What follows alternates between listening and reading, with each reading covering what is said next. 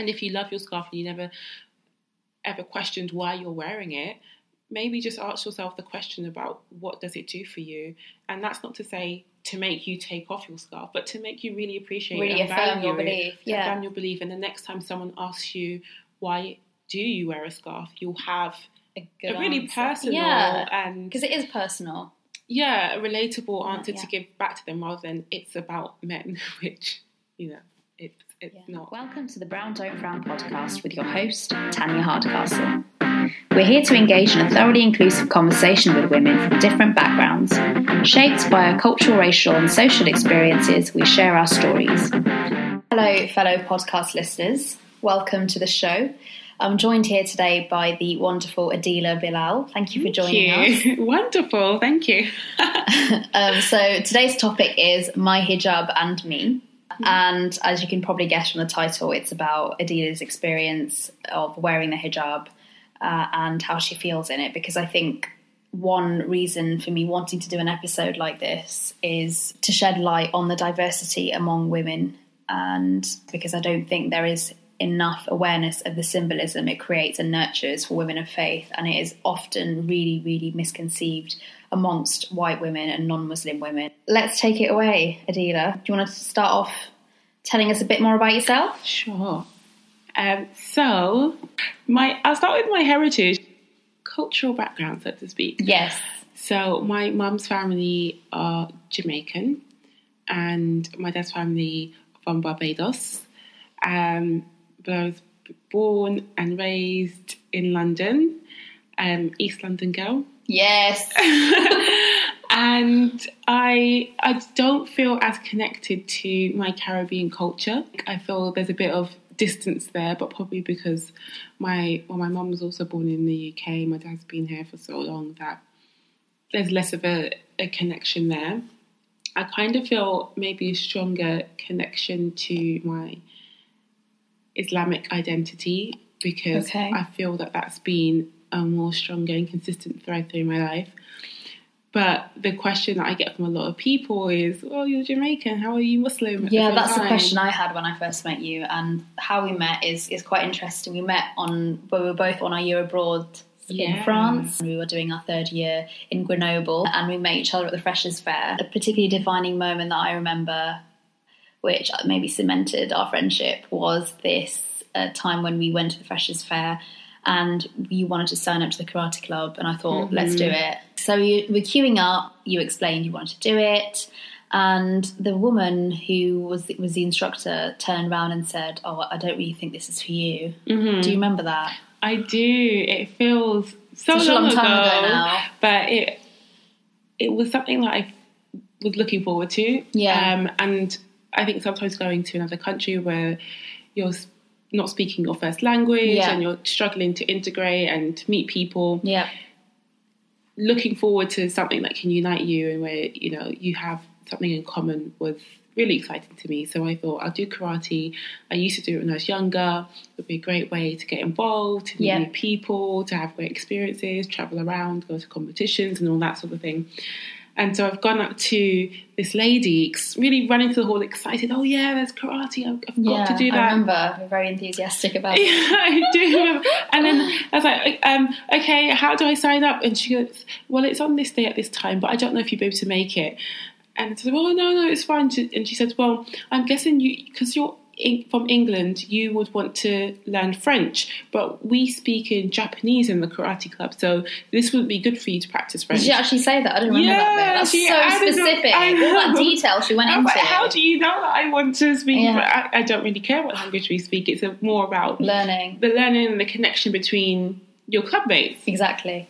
And then she said, well, maybe you want to go to another one because I don't think this one's for you.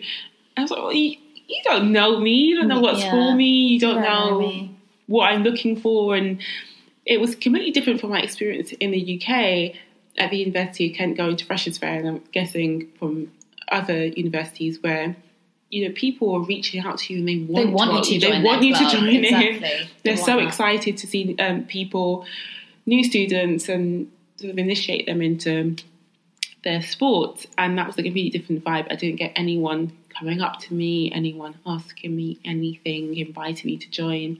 But the fact that she made a comment that this won't be for you, or you wouldn't like this, or I think I nodded. I was like, yeah, okay, all right, thank you. Yeah, and do you think there were two aspects to that? Not just based on the fact that you're black, but also because you're wearing the hijab? Or do you think could it have been both? I mean, when it actually happened, I didn't notice it. I found it a bit weird, but I was like, I know the dates, I'm still going to rock up. I didn't either until afterwards when I let it sort of sink in. Yeah, I was like, well, why hold on a second, why would she be so negative about this? If someone wants to join up, why would you resist? And obviously before I went to France, I'd heard a lot about racism. Yeah, subtle racism as well against hijab, because they're very anti-Muslim in terms of the veil. They don't like to, well, it isn't technically, legally speaking, racism, because it's not against my race, so to speak, but it's a discrimination, and it's against the scarf. And so even though it manifests in a very aggressive and hurtful and traumatic way, in the way that racism does, they're like, well, no, we're not racist. Yeah, they always have that defense. We prefer, we're French, and we prefer not to. Yeah. And that's obviously not all French people. They'll just hide it under the guise of secularism. They'll be like, oh, we just want it to be secular in the education. Yeah, but so I was aware that France is a secular country, but in a very, I don't know how to describe it, I find it very extreme compared to other countries' interpretations and practices of secularism. I think it's quite ironic as well, because they want us to integrate. Mm-hmm. And when you've made the effort to learn karate, they sort of turn you away. So it's just like, well, where do I stand then? Exactly. So yeah, upon reflection, it was definitely extremely. I found it insulting. I was found it completely bizarre, and it was only about talking to you after and breaking it down. I was like, but what? It must be because of my scarf, because I don't want me to participate. So again, I was resilient. I was like, no, that's fine. I'll join it outside. You still did other things as well. It didn't stop you. It didn't hinder you. And that's what I really admire about you, the fact that you are so resilient. And, you just take everything with a pinch of salt, really. Kind of. Not always. When I went to the outside club. So it wasn't part of the university. Right. It was just, I saw a flyer line around. What was it for? That's it. It was karate again. Right. This is a sign. That's fine. I don't have to do karate with this university. They don't want me. I'll go somewhere else. And I remember rocking up to the club. I was so excited. I had my sports clothes on, and I had my scarf wrapped fully around my head and my neck. And I went in there, and I was looking for the sensei, the teacher. And this man finally comes up to me after standing there like an idiot for 5 minutes. And the excitement starts to fade, and you're like, okay, this might be like it was before. Really? And I was like, I used to do karate before, I'm a brown belt, I'm really excited to join in. And he said, yes, well, not with that. Not with that, as in the scarf. And he wasn't even really pointing. He was just sort of, I should know what that is. Right. And he says, that's forbidden. It's forbidden. It's forbidden. That's not allowed. And then was this all in French? Yeah. I mean, if I was to say it in French and if it was French, it'd be so much funnier. But anyway, he says, oh, but it's not me. It's the association. So whoever the karate. Oh, right. So he was blaming on someone else, passing it on. Yeah, and he was telling me it's health and safety. And I still didn't realise he was talking about my headscarf at this point. So what do you think he was talking about? I was still just trying to follow him, what's not allowed? And then I was like, oh, it came to me later. And I think that's how much I don't about register. Yeah, and I think that's a good thing, because as soon as you start acknowledging stuff like, oh, I'm different, you start thinking, oh, maybe I don't belong here, and then you stop yourself from trying new things. Exactly. But I just sort of said to him, oh, don't worry, I'm not going to wear my scarf like this, I'm going to tie it back into a bandana. To reassure him. And he goes, no, but even for the little girls, we don't let them wear headbands. And I said to him, oh, but I've done national and international competitions wearing my scarf. How much did you have to prove yourself to him, and him to still turn around and be like, no? Yeah, so anyway, I said, do you know what, I understand. And I was nodding, and I completely did. But as soon as I left the gym, I just burst into tears. Did you? Yeah, I just started. Because that was the second time that happened, yeah. It really hit me. And I was like, wow, this is how it feels to be isolated, to be pushed aside, and to be it's very dramatic, but ostracised essentially. Basically, yeah. And being in a new country as well. Being in a new country, and I think I had sort of hyped myself up as well, and sort of thought, oh, this is going to be it. It's going to be amazing. I'm going to have an opportunity so excited, to do something I really enjoy and meet new people, and it'll be a really defining experience of my year abroad. And after failing twice, it was like, whoa. Did you give it a go a third time then? No. You did ski though, you did go skiing. Because I had to wear a helmet, everyone else did, so we were all covered. But yeah, that was a huge thing for me. I just sort of walked around the city crying for about an hour. Horrible. I'm really sorry you had to go through that, because I didn't know about that part. It's completely different to growing up in London, because you never had that. Completely different. I mean... Did you ever experience... No, I think... any sort of discrimination because of your headscarf? I can remember being really young at school and a boy pulling my scarf off. But this was in like 1999. I think it's years ago, and I think it was more of a childish thing. Yeah, probably. Just you've got something weird in your head, no one else does. Let's just pull it off and see what happens. Yeah, and the head teacher, who was actually a priest, was able to explain to him about different faiths and cultures. Oh wow, and that's really cool. Yeah, it was really nice. So that, but growing up in quite a multicultural environment, I'm guessing. I mean, at that time where I was it quite? I was the only person wearing a headscarf, and it was. Whereabouts in London was it? This was in Hoxton, Shoreditch area. Okay. Very different from how it is now. And I just guess from a demographics perspective, it wasn't... You didn't see people in scarves, especially children in scarves. It's very new, and it's very unlike what schools in Hackney might be like now. But I remember having that experience growing up. I didn't notice it. I didn't think about wearing a scarf. It just felt very natural and normal. And then 7/7 happened. Oh my goodness. Yeah, so it wasn't... I didn't even notice anything post 9/11, but I was so young at the time that I don't think that I would have been the target of abuse or would have even received and acknowledged that. But after 7/7, I remember taking the bus and going places and having my rucksack with my school supplies. Not even checked, but just people not wanting to sit next to you on the bus. Really? Oh my goodness. I remember even consciously moving my stuff to accommodate other people on the train, and they're just... Islam, is that something you grew up with? Yes, for sure. My parents... But it's an interesting dynamic. Yeah, they converted, right? So my extended family are Christians. Okay. And it's my immediate family who are Muslims. That dynamic has always been with me forever, so it doesn't feel weird or bizarre. And why did they decide to convert? I think they were just in a point in their life where they were looking for change, just discovering upon it, and that made sense to them. But it's... So you were sort of born into it? I was born into it. They were already converted when I was born, so it was just life. It's very normal to me, and I think some people find it weird, and you're like, oh, you're from the Caribbean and you're Muslim. Yeah, I found it, because when you mentioned it to me before, but... When you explained the converted thing, I thought, that makes sense. Yeah. But for me, it's no different from anyone from Asia or Africa or whatever who's born Muslim. Yeah, exactly. That's the religion I know. I've seen these practices. I've seen people putting their heads on the ground praying and fasting and all of that stuff. It just is part of everyday life. Yeah. When did you start wearing the hijab? Really, really young. Was that your choice, or did you feel like it was the right thing to do? Yeah, I always think about when you're young whether to what extent I think your choice. Yeah. No, but it was something I used to always wear a hat, and when I started nursery, the teacher was like, "You need to take your hat off because you're." Why did you wear a hat? You just like wearing hats.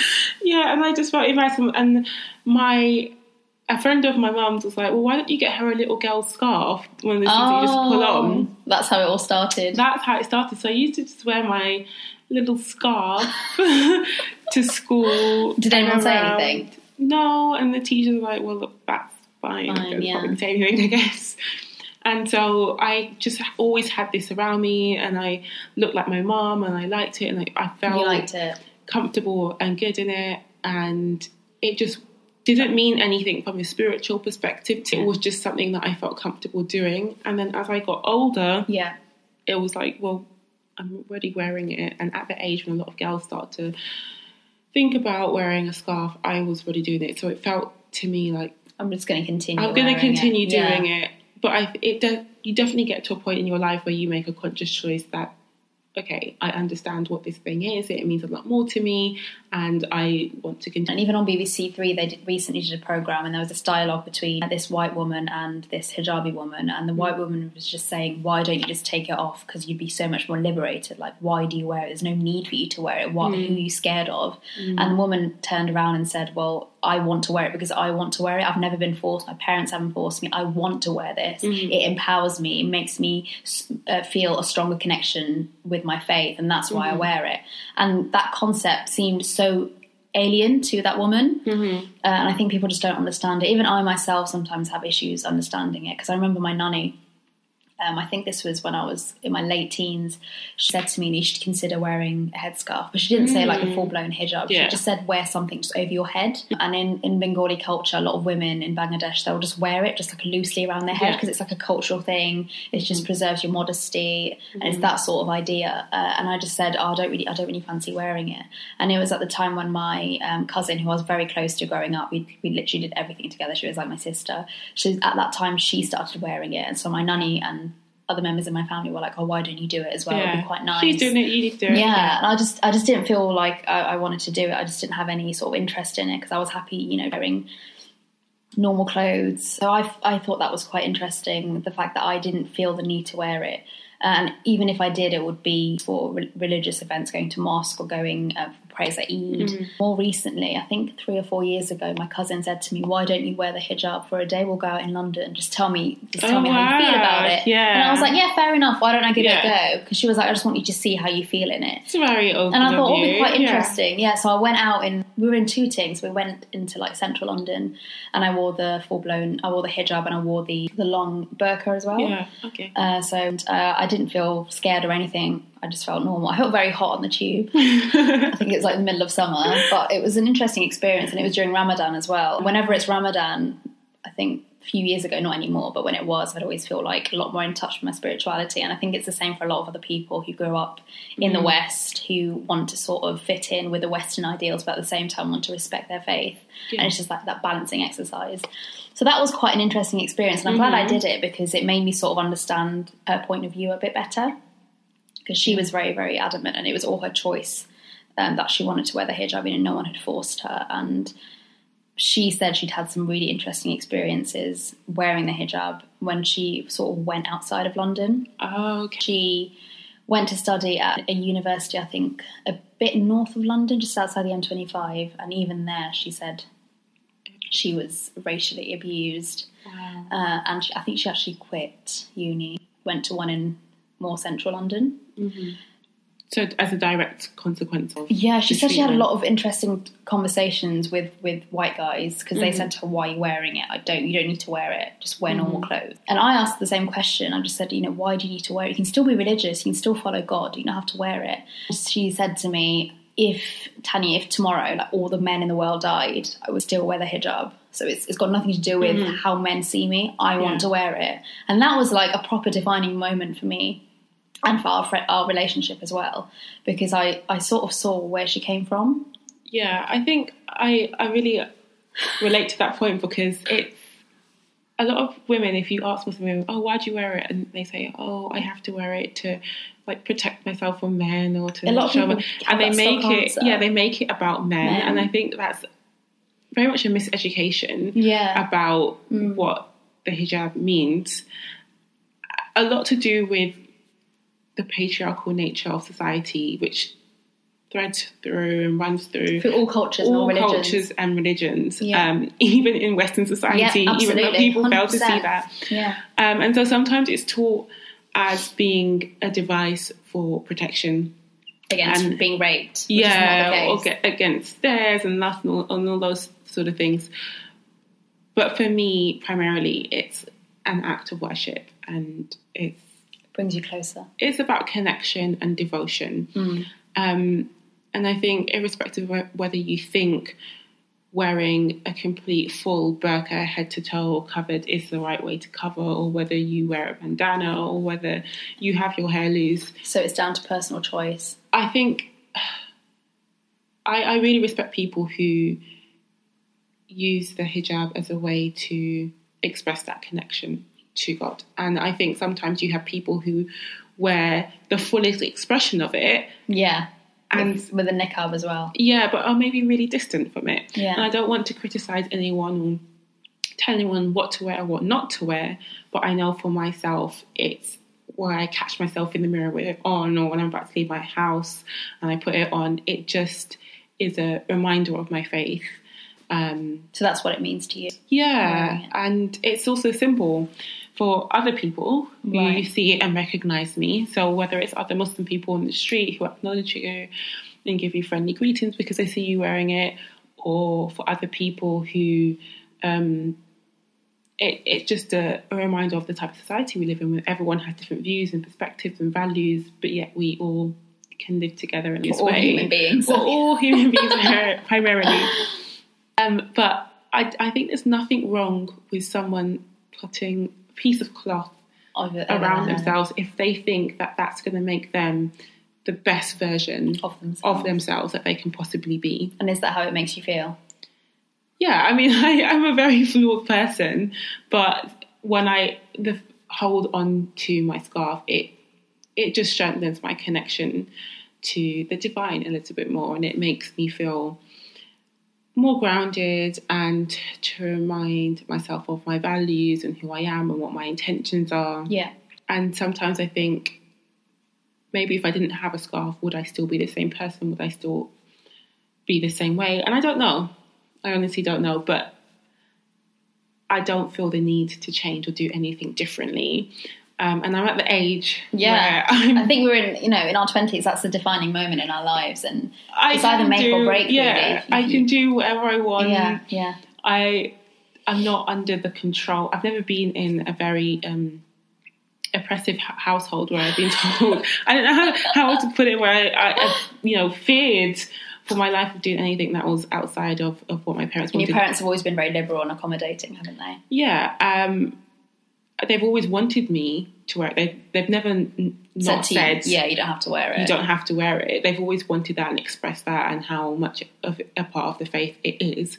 But again, it comes to a certain point in your life where you're like, why am I wearing this? Well, primarily, why am I Muslim? Yes. Why do I have this belief? What does it mean to me? And I think every day, really, I interrogate myself in terms of my connection and why I'm doing things and what it means to me. And I think every time I pray, it's like a question of connection and reevaluating myself. And so would you say it solidifies your faith when you question yourself? Yeah, I think it's good to pose questions and ask yourself stuff. I think have a critical eye for everything. And if you are scared to have a critical eye about the things that you believe in, should you be believing in them? Exactly. If you have doubts, you need to question those. And it's good to reaffirm and remind yourself and reflect on these things. And actually, that's something that Islam tells you to do anyway. And so I'd say for people who think negatively about the scarf, maybe take the time to reflect on how positive it makes someone else feel. And if you love your scarf and you never ever questioned why you're wearing it, maybe just ask yourself the question about what does it do for you. And that's not to say to make you take off your scarf, but to make you really appreciate and value your belief. affirm your belief. And the next time someone asks you, why do you wear a scarf, you'll have a really personal and... because it is personal. Yeah, a relatable answer to give back to them, rather than it's about men, which, it's not. Yeah, thank you so much for that. I mean, there is this really deep sense of ignorance and misconception, even among some of the most liberal people, including myself, as I explained to you, that women are oppressed by it and sort of compelled to wear it by men. And there is always that counter argument from Christians and from even atheists and agnostics who say, it's a misogynistic religion, that's forced, you don't have free choice. Mm-hmm. I mean, how would you respond to that? Maybe you already answered that question just by explaining why you wear it, but have you ever been challenged in that way? Or? Yeah, I think I have, but in a very intellectual sort of discussions and frameworks, which I'm actually very happy to have those discussions because A, it makes me think about why I'm doing things and reflect, which is always very good. Yes. And B, it's a way of challenging people's perspectives, but in a way in which they're hearing it from a Muslim, from a young Black Muslim woman. And it's a way of educating them that we do have voices and we can speak and we can articulate what we want and how we feel. And that in and of itself is a lesson to their concept of the religion being misogynistic and oppressive to women. But the answer that I tend to give is essentially, if you feel that my liberation is not really liberation because I've been indoctrinated and my perspectives are tainted and can only be tainted by this patriarchal views and insights, I'd say, well, same to you. Same to you, exactly, yeah. And it almost comes back like in a full circle to what we were talking about with secularism in France. It's the reason that I am so against how they practice and I say practice secularism because it feels like an oppressive religion where you don't have the freedom to choose and to do anything. And freedom of expression, you don't have that. I actually love the concept of a secular state, but the way I envision it being is that everyone practices whatever they want to in their own way, and you're not treated in a different way because you have a different system of values or different practices, or if you look different or eat differently. And that is my general response. I think it's completely fine to have those perspectives, but understand that your belief systems are very much a product of the environment that you've grown up in. Exactly. And if you think that the West is the perfect example of anti-patriarchal values, I think just no. That anti-patriarchal values, it's very interesting. I mean, looking at when women were given the vote, and even after that, the way equal pay, the fact that as of October, apparently there's still a gender pay gap. So I don't know we're not getting paid what anymore, sort of moral high ground they think they have over women of Muslim faith. But I mean, have you ever felt that it's been a barrier between you and non-Muslim women, or makes you feel unapproachable to others? Yeah, absolutely. And probably the biggest group that I feel this way towards is other Black women. Really? Okay, who are non-Muslim. Okay. Because sometimes they're like, I know that it's almost like I'm of the same cultural background as you. What about other Jamaican women? Yeah, I'd say other Jamaican women as well. There's a lot of intrigue there, but like, how comes? But why? And it's like sometimes I just want to get rid of those questions and let's just talk about normal things, about food or music or whatever. Right. And so I would say there's one aspect of it being that, yes, I'm raised in this country, so my connection with the Caribbean in general is quite distant. It's not as strong as it could be. Have you been to the Caribbean? Once to Jamaica. And how old were you? That was 2014. So not quite recently then. Okay. You see how I did that without exposing the age? I ruined it for you there. Sorry. It's like 2014. I could have been any age then. So I went in 2014, and it was very insightful because, like, I had a few interactions, but some with like some Rastaman who like, you are non or you're Muslim. I'm Muslim. I told you they're disconnected. Like they know this idea of different faiths and values and spiritualities, but like how it all intersects is very interesting to them. And so the questions are not intrusive. It's just, intrigue and like, I have just a different spiritual path. Yeah. I'm curious about different things. Let me know. And I think that that's very different from what you get in this country. It's like, even though we are of the same ethnic background, I just love to have a discussion or interaction on that basis about Jamaican culture. It's almost as if there is that barrier. There's they an think oversight. You're they think I'm different, because and you it's wear like the hijab. Yeah, I'm the same person as you are. Exactly.